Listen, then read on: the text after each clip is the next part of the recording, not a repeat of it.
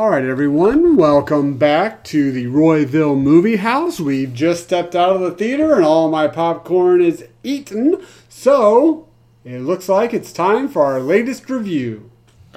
Yes, this week we have a good movie. It is number 15 on AFI's list, 2001 A Space Odyssey, not fantasy.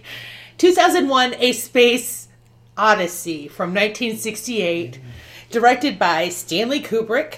Written by Stanley Kubrick and Arthur C. Clarke, the story was inspired by a short story by Arthur C. Clarke called The Sentinel and other short stories. As a side note, the novelization of this movie, or the novel that everyone knows as 2001 A Space Odyssey, was written actually at the same time the screenplay was written and the movie was being produced, mainly by Arthur C. Clarke with help by Stanley Kubrick. So they joke that the writing credit should read screenplay by Kubrick and Clarke and novel by Clarke and Kubrick. So, I think Ellen had a little flub up there because she said our next good movie, and I think she is going to disagree with that. So, carry on.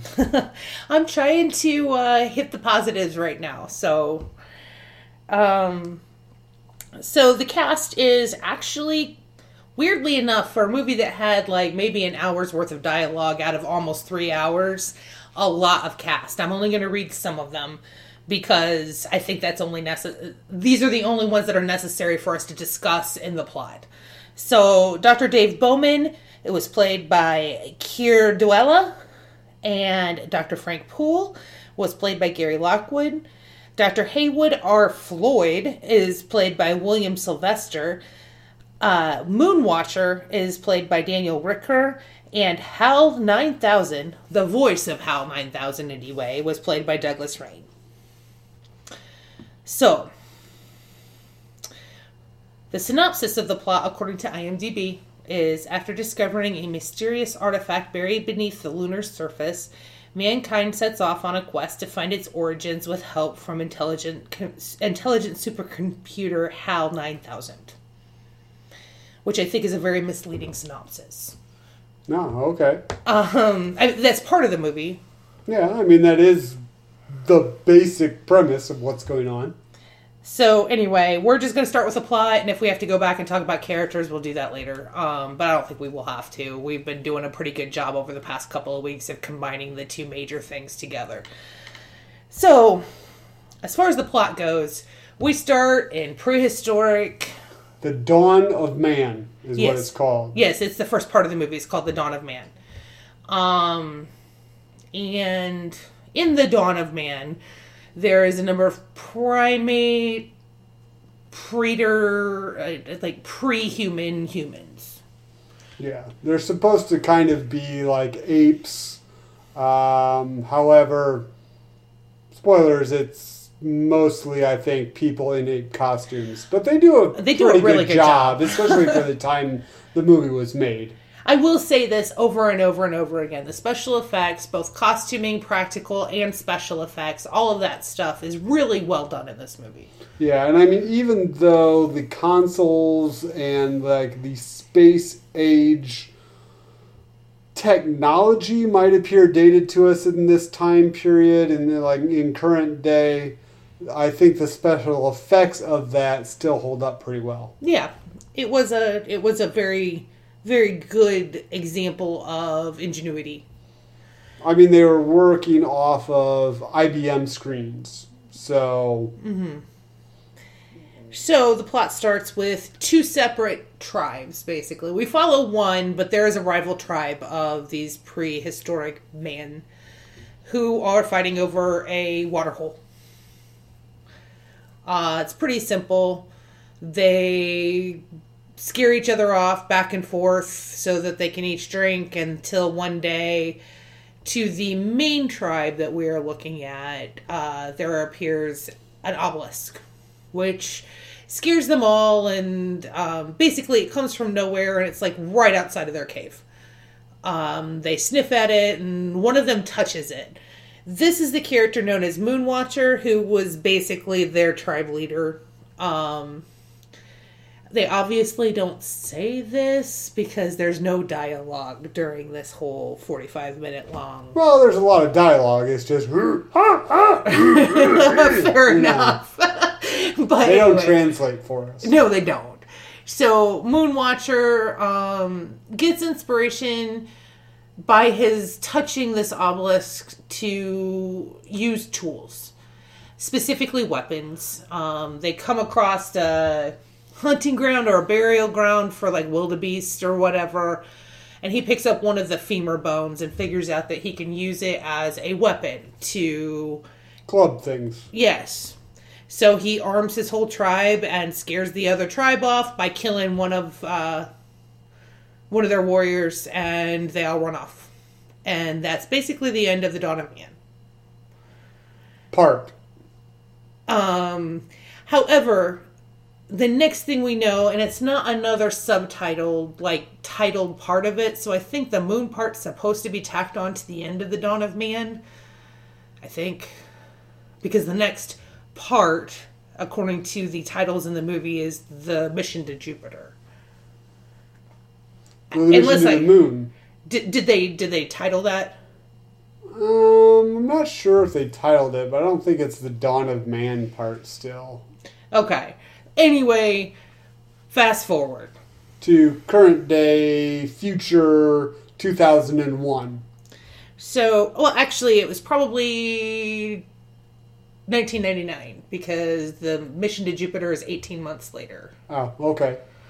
So in 1999, we have a large space station and multiple locations, outposts, colonies on the moon. Correct. Really big installations because they do put people into the special effects of these really big installations to kind of show scale. They are huge. Like, I can't even begin to describe how big these installations are, but that's okay. That's not anything I'm arguing with, but these are really large installations. There's a space station in orbit around the moon, as well as some stuff on the surface of the moon. We start on the space station that's in orbit of the moon, with Dr. Haywood R. Floyd. He is the head of basically future NASA. I can't remember what they called it. It was ICA, maybe? Something to that effect. I just can't remember what the acronyms meant, and I probably should have written it down, which... I don't think for the overall plot it matters too much. But anyway, it's what Kubrick saw NASA becoming. He's a doctor for them. So he's going to a station on the moon. But he's stopping basically at the space station that's in orbit of the moon, which is like an airport. There's like hotels and restaurants and coffee shops, and it's like O'Hare, only not as crowded and much more round. Right. And much more white. He runs into a colleague who introduces him to a Russian scientist who basically asks him, is there an epidemic on the moon base, because the Russians have a moon base nearby and they should know. He's like, I can't tell you that, and walks away. So from that point on, they go to the surface base on the moon, which is called Kravis. Kravis. I thought it was Croesus, but that's fine. Basically, the epidemic is a cover story because in one of the craters, or near one of the craters, they have found buried deep, on purpose, one of these obelisks. But they can't let everybody know that because everybody's still very competitive with their discoveries and things in the future. Past. I know this is really weird. I keep saying in the future, so I'm saying it basically from Kubrick's point of view. This was 50 years in the future. 40 years in the future. Anyway, so The special effects are really, really good in this. Pretty much all of the space stuff, the moon and the Jupiter mission, all of it is really realistic. So they go out... As realistic as they thought it would be. Actually, to be honest with you, I don't think there needs to be a qualification on that. I think it probably holds up much, much better than even Star Wars does. Well, Star Wars is a fantasy, though. This is kind of supposed to be more real world. I'm just saying that, obviously, 2001, the movie is not like the real 2001.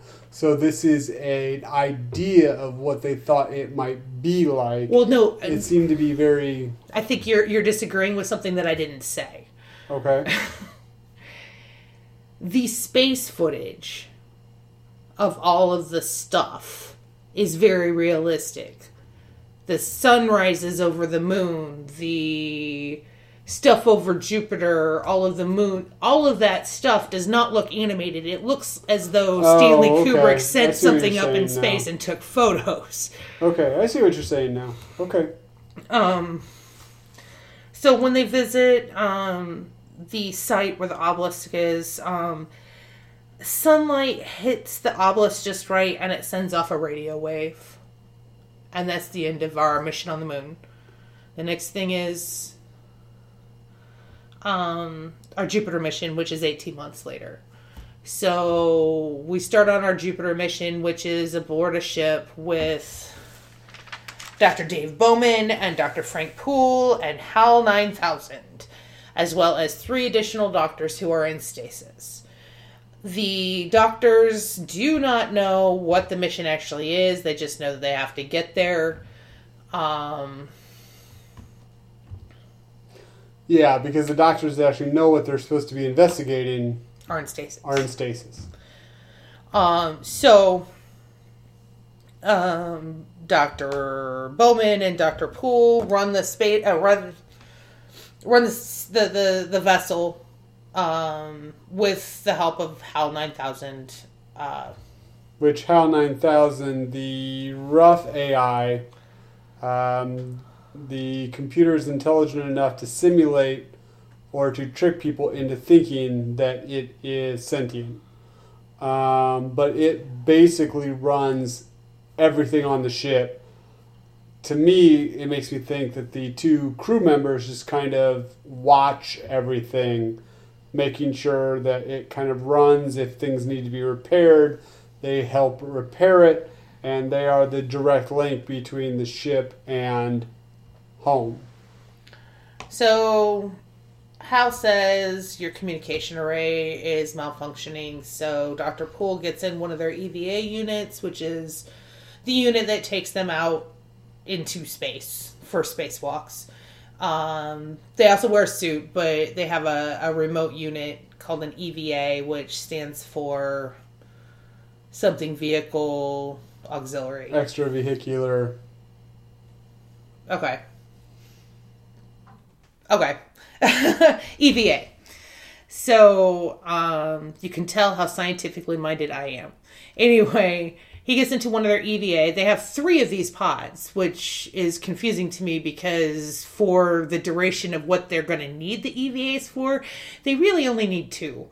But I guess in case one malfunctions? In case one malfunctions, the ship actually could usually sustain a larger crew, maybe. Mm-hmm. You have one breakdown, you lose one.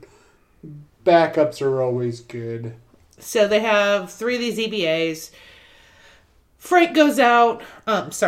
Frank being Dr. Poole. I'm going to start using their first names because Hal refers to them by their first names and they refer to each other by their first names rather than Dr. Bowman and Dr. Poole. So Frank goes out and pulls out what Hal says is malfunctioning. They bring it into their lab and find out it's not actually malfunctioning. Well, the issue with this is that Hal made a mistake. And if Hal made a mistake, that means they probably have to shut him down and possibly reboot him or leave his personality off because Hal is not supposed to make these kinds of mistakes and he runs everything on the ship. So they need to take the emotion chip basically out of Data. So,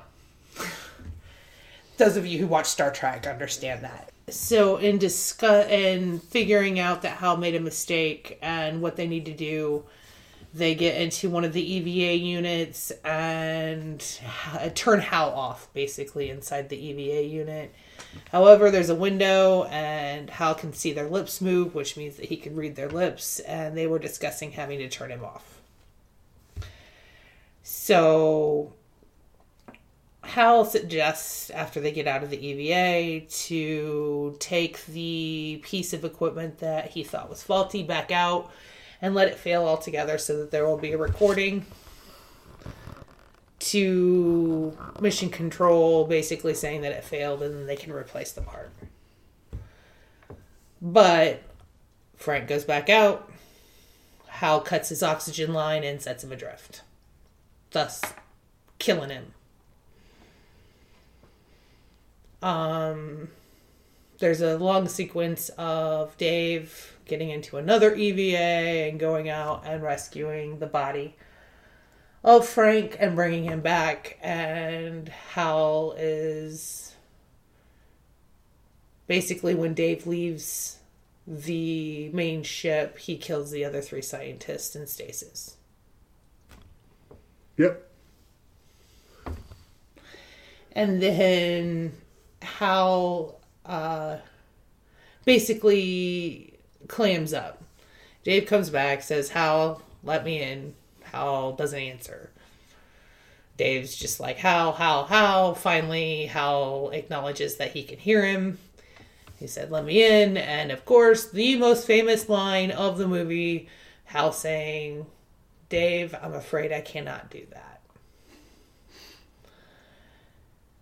And it turns out that Hal figured out that they were going to basically kill him. Basically kill Hal 9000. So Dave says, well, that's fine. I'll just use the emergency airlock. And the problem with that is what, Steve? Dave forgot his helmet. Oh, yeah. Which Hal points out. Says, that will be difficult because you don't have your helmet. So Dave comes up with an idea to do it without his helmet anyway. So he sets a concussive blast that will shoot him basically to the inside of the airlock enough that he'll be able to catch onto the emergency lever and shut the door. Which is what exactly happens. And he comes in. Hal is like, what are you doing, Dave? Where are you going? Dave makes a beeline for Hal's memory, which is, because it was 1968, a crap ton of cartridges. So he goes right for the personality center, basically, and just starts disconnecting all of them. What are you doing, Dave? Hal starts saying things like he's scared. And Dave keeps going because he just killed 4 people. Keeps going until Hal is singing Daisy. And becomes basically, literally just the computer that runs the ship. There's no personality, there's no AI. It's just the computer that runs the ship. And Dave is the only survivor of the Jupiter mission. So they get into the Jupiter space pretty much as soon as Hal is disconnected, and an automatic message comes on, and they talk about the obelisk. There's another obelisk in orbit around Jupiter or around one of the moons. I can't remember what they said, but it's in the Jupiter system. And just floating out there, they found it because the obelisk on the moon, that's where the radio transmission was received. So he goes out in an EVA and interacts with the obelisk and is transported into a Victorian bedroom where he sees middle-aged Dave. Well, there's a very long segment of kind of like a kaleidoscopy style, him moving through various light shows, various etch-a-sketches, various neon Tron-like landscapes until he gets to this area. As he's, I think, is going into this obelisk in one of the EVA spheres. Fair enough. I mean, it was a very long sequence. It was. And very bright and colorful. Reminded me of the sequence when they get to the barrier in the Star Trek The Motion Picture. Or when they go through the tunnel in Willy Wonka and the Chocolate Factory.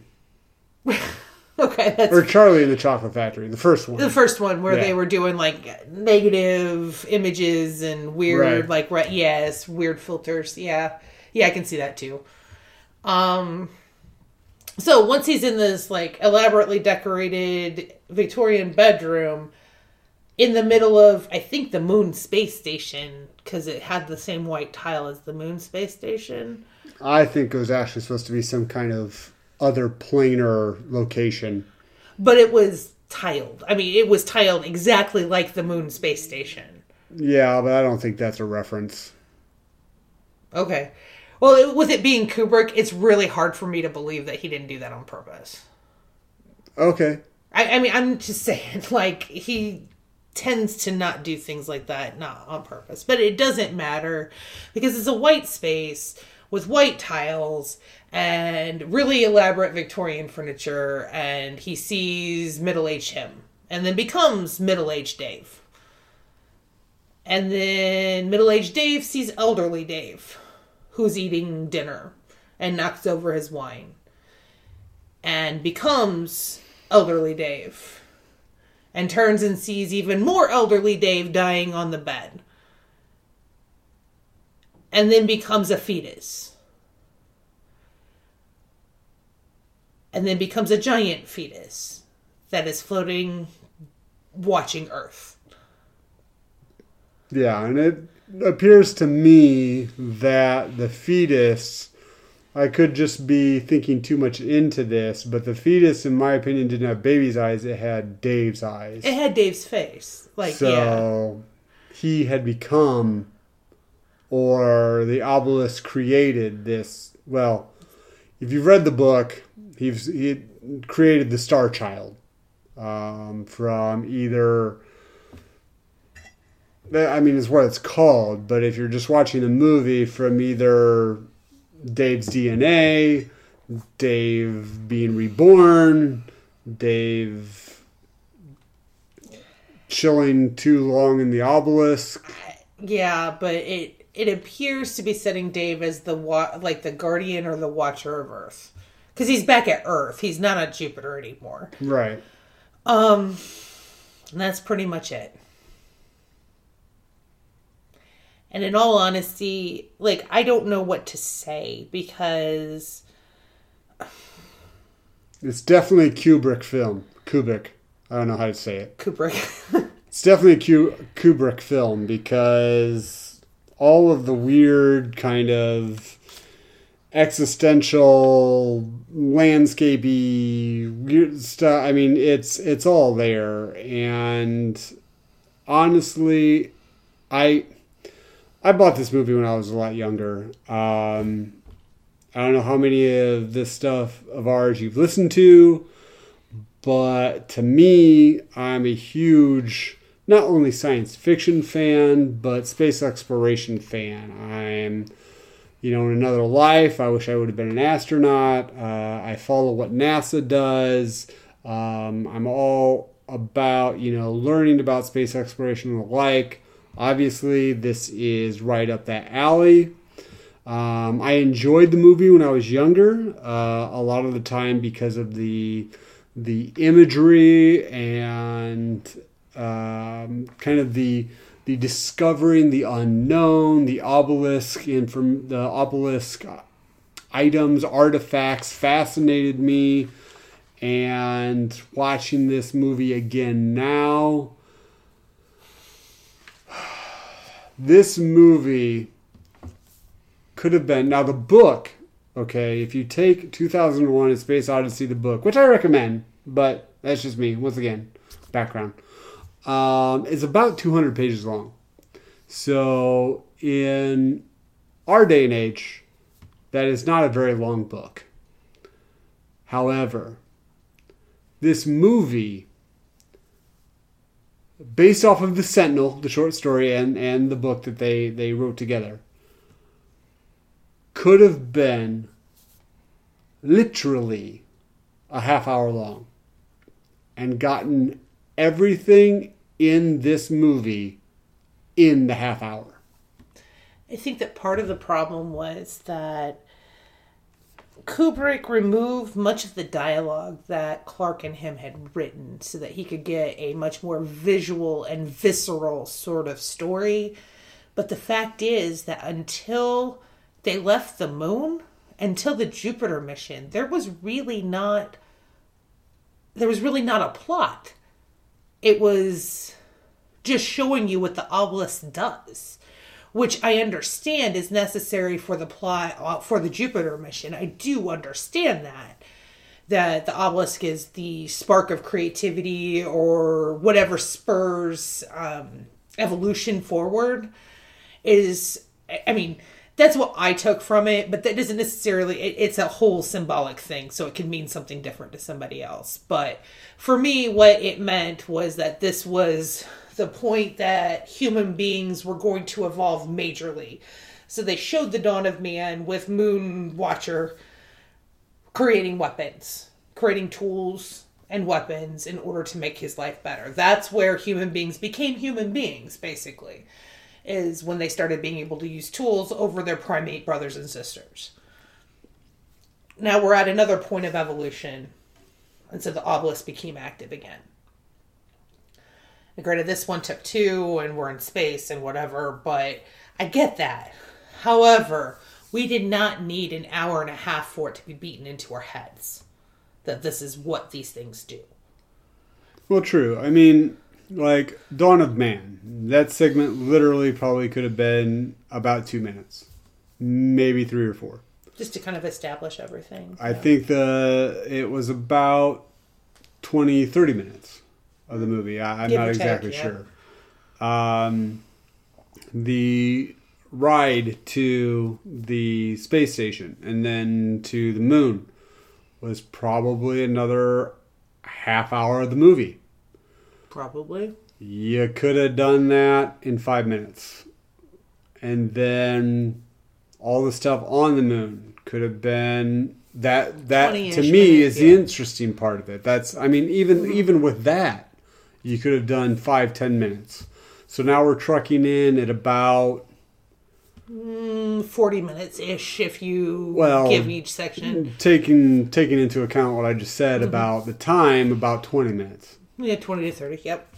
And then you could have done the rest of the movie in about 15-20 minutes. So you're talking about, at the most, a 40-minute movie. And this was 2.5 hours. It was a very long movie. But there's movement. You get a score of classical music as ships are moving from one place to another very, very slowly. That could have been that they needed to move a very large distance. I did like that pretty much the only outside sound that you got when you're in space is either the music or sound that could be through somebody's speaker. Like, for example, when they were on a spacewalk, the only real sound you heard was if, so to speak, you had the helmet on, you were hearing what was in the helmet. You weren't hearing any sounds from outside, outer space. That is true. Yes, I was going to get to the score. The score is actually pretty fantastic. It uses Blue Danube by Johann Strauss, and it uses also Sprach Zarathustra. I can never pronounce this, but it's the main theme of 2001. If you live in the United States and are of a certain age, you definitely know the main theme from 2001: A Space Odyssey, whether you've seen the movie or not. It's, yes. I'm not going to sing it because nobody needs to hear that. But, yes. Well, copyright. I don't think it's copyrighted, but... Oh, okay. But whatever. There's also some other classical pieces by various lesser-known composers. But it was a pretty masterful use of that, especially Blue Danube in space. When they were flying, it was like docking and landing the shuttles and whatnot were like a ballet because it coordinated that pretty well. So I did like that a lot. I also did enjoy that Kubrick, the space station orbiting the moon and the pod to Jupiter, the vessel to Jupiter, they were both round. And the filter that they used on the camera was like rounded. It was like a fisheye almost, but not as severe.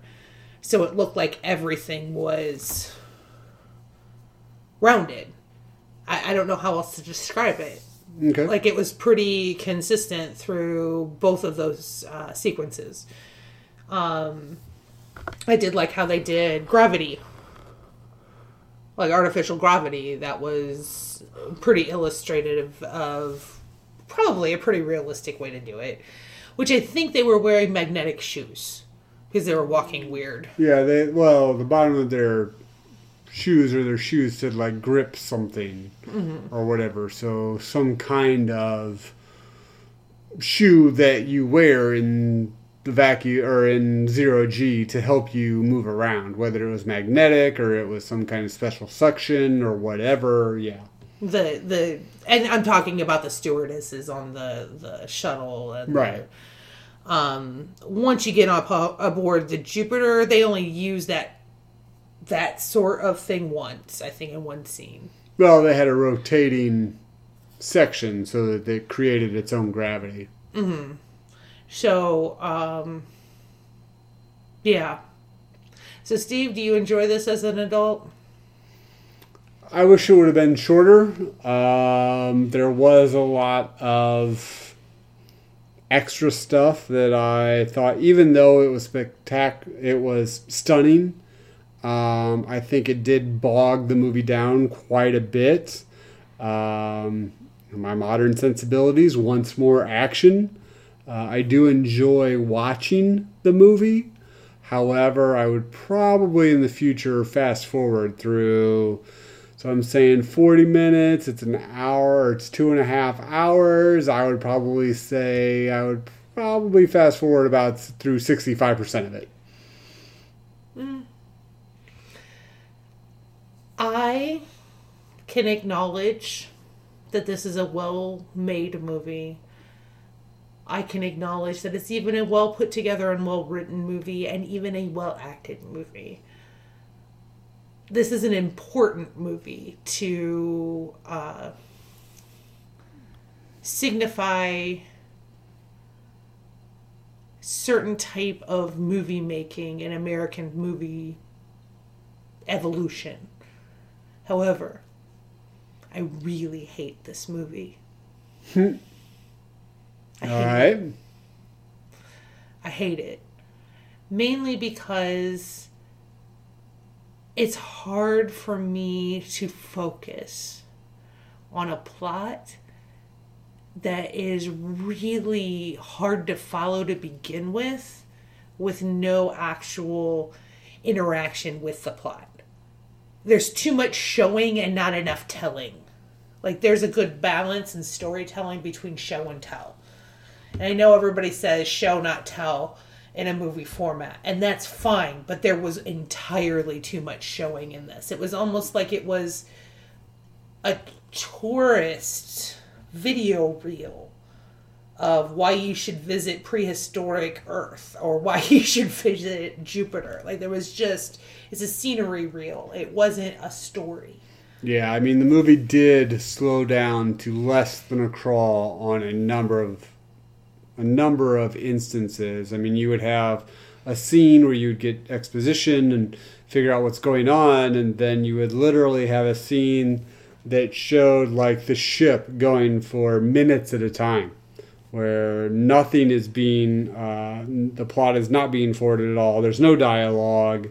It just slows to a crawl on many occasions. I can acknowledge all of the hard work that Kubrick put into this, that Clark put into this, and I probably would enjoy the books. I haven't read any of them, but I'm not familiar with Arthur C. Clarke's work or writing style, so maybe it's slow. I don't know. However, given that Clark and Kubrick wrote at least double the dialogue that's actually in the movie, and Kubrick cut it, it makes me believe that I probably would enjoy the books a lot better than this movie.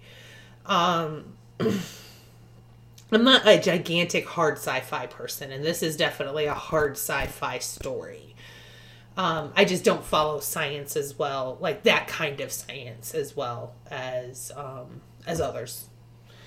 However, I can acknowledge all the hard work and the amazing work that Kubrick did in the filmmaking part of this to make everything look realistic, to make everybody believe that this is where we live right now for these next 3 hours. We're in space. Like, it was a very realistic depiction of what I would picture space being in my head if you were actually there looking out a window. He consulted with a number of different experts, a number of different scientists. Namely, one of the ones that stood out to me was Carl Sagan. And Carl Sagan actually recommended to both Clark and Kubrick, instead of making an alien being, make it an alien intelligence, which is what I think the end of the movie was creating for Dave to move into. He's an alien intelligence now. I could be wrong, but just having read that before I watched the movie, I'm assuming that's kind of visually what they were telling us.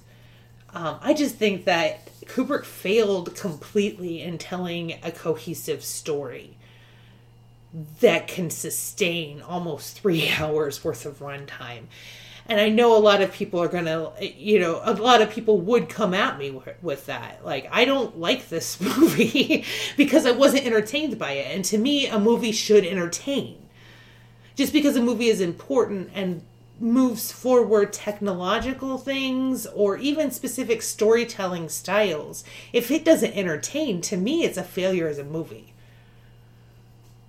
I mean, the thing is, to me, it seems like also this is 3 movies. I mean, you have Dawn of Man, the information around the moon, and then you also have the mission to Jupiter. In all of those parts of the movie, you have actors that don't appear in the other parts of the movie. So you're not even introduced to... So you have the apes, the Dawn of Man. You don't see them again after their part of the movie is over. Then it goes to kind of a near futuristic, we're on the moon. And there are a number of people introduced and they talk and you are trying to get into what they're doing in their lives. And you're introduced to their lives. You're introduced to their family. And then that is the middle part of the movie. And then it moves on to the Jupiter mission, and you don't hear or really talk to those people again for the rest of the movie, where there you're introduced to the 2 astronauts. The people on the ship. And then you don't reference the apes. You reference the moon twice. Event, yeah. But you don't talk about really the people or anything. So, and those people didn't talk about the astronauts on the ship. So now you're introduced to 2 absolutely new people, and it just makes it appear to me that, especially in my modern sensibilities of filmmaking, that it's 3 different movies that were way too long, that could have had a lot more cohesive story and been less than half the time. So I think that our consensus on this movie is that it's important. Oh, yeah. I mean, I believe it's important, especially in the time it was made. I mean, the special effects, yes, the technology that they used kind of appears to be outdated to us, maybe. However, the special effects, I think, still hold up. Yeah, it's a little bit psychedelic when David goes into the obelisk around Jupiter, but like, for example, I mentioned to Ellen in the book, and she agreed that the obelisk was actually around Saturn in the book. Well, they couldn't do that in the filming because the rings didn't work well. So they decided to do Jupiter. Well, Jupiter is amazing in the movie. There's a little bit of odd lighting, not as many shadows as you would think on, so to speak, or not so to speak, but the spacecraft. But still, the technology that they used in creating the special effects still holds up, I think, really, really well. Granted, there's some Kubrick lighting. Mm-hmm. It's a little off-putting, but still, yes, it does, I think, need to be on the list.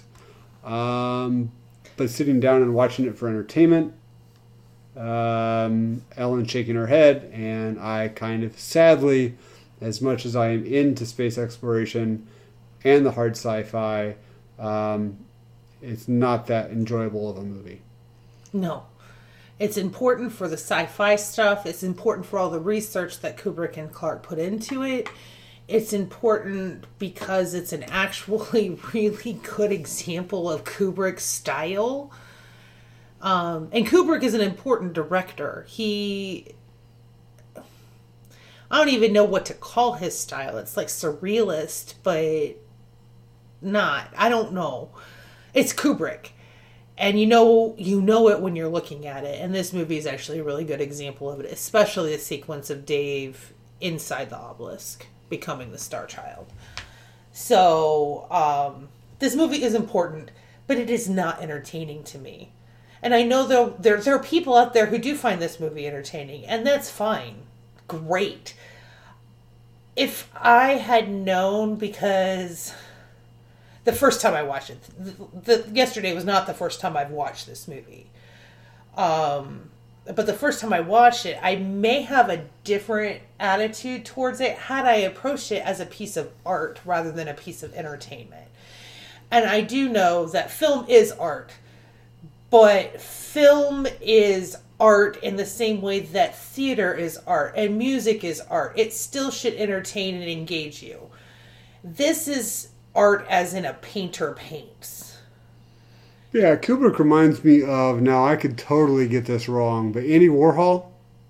The pop culture, like with the like Campbell Soup guy? Campbell Soup guy. No, like, yeah, the painting with the different faces. Yeah, with different colors. Yeah, okay, yeah. Kubrick reminds me of if Andy Warhol made films.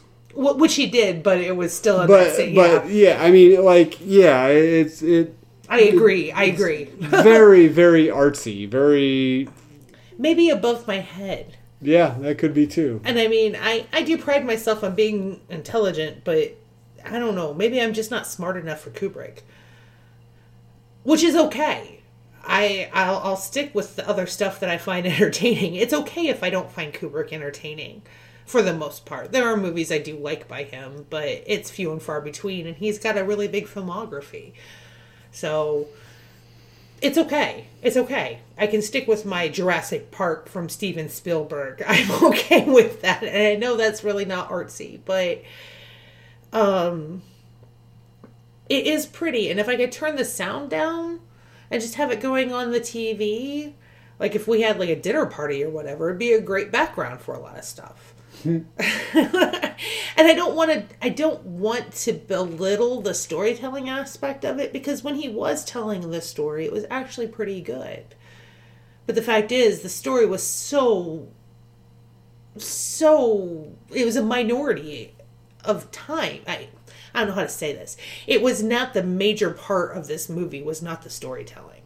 The major part of this movie was showing the extra stuff, like the evolution of man and space travel and all of this other stuff that they've consulted with a bunch of experts on so they can depict it realistically. The storytelling aspect of it wasn't the first priority of this. Or at least that's not how I see it. If you disagree, make a comment on it.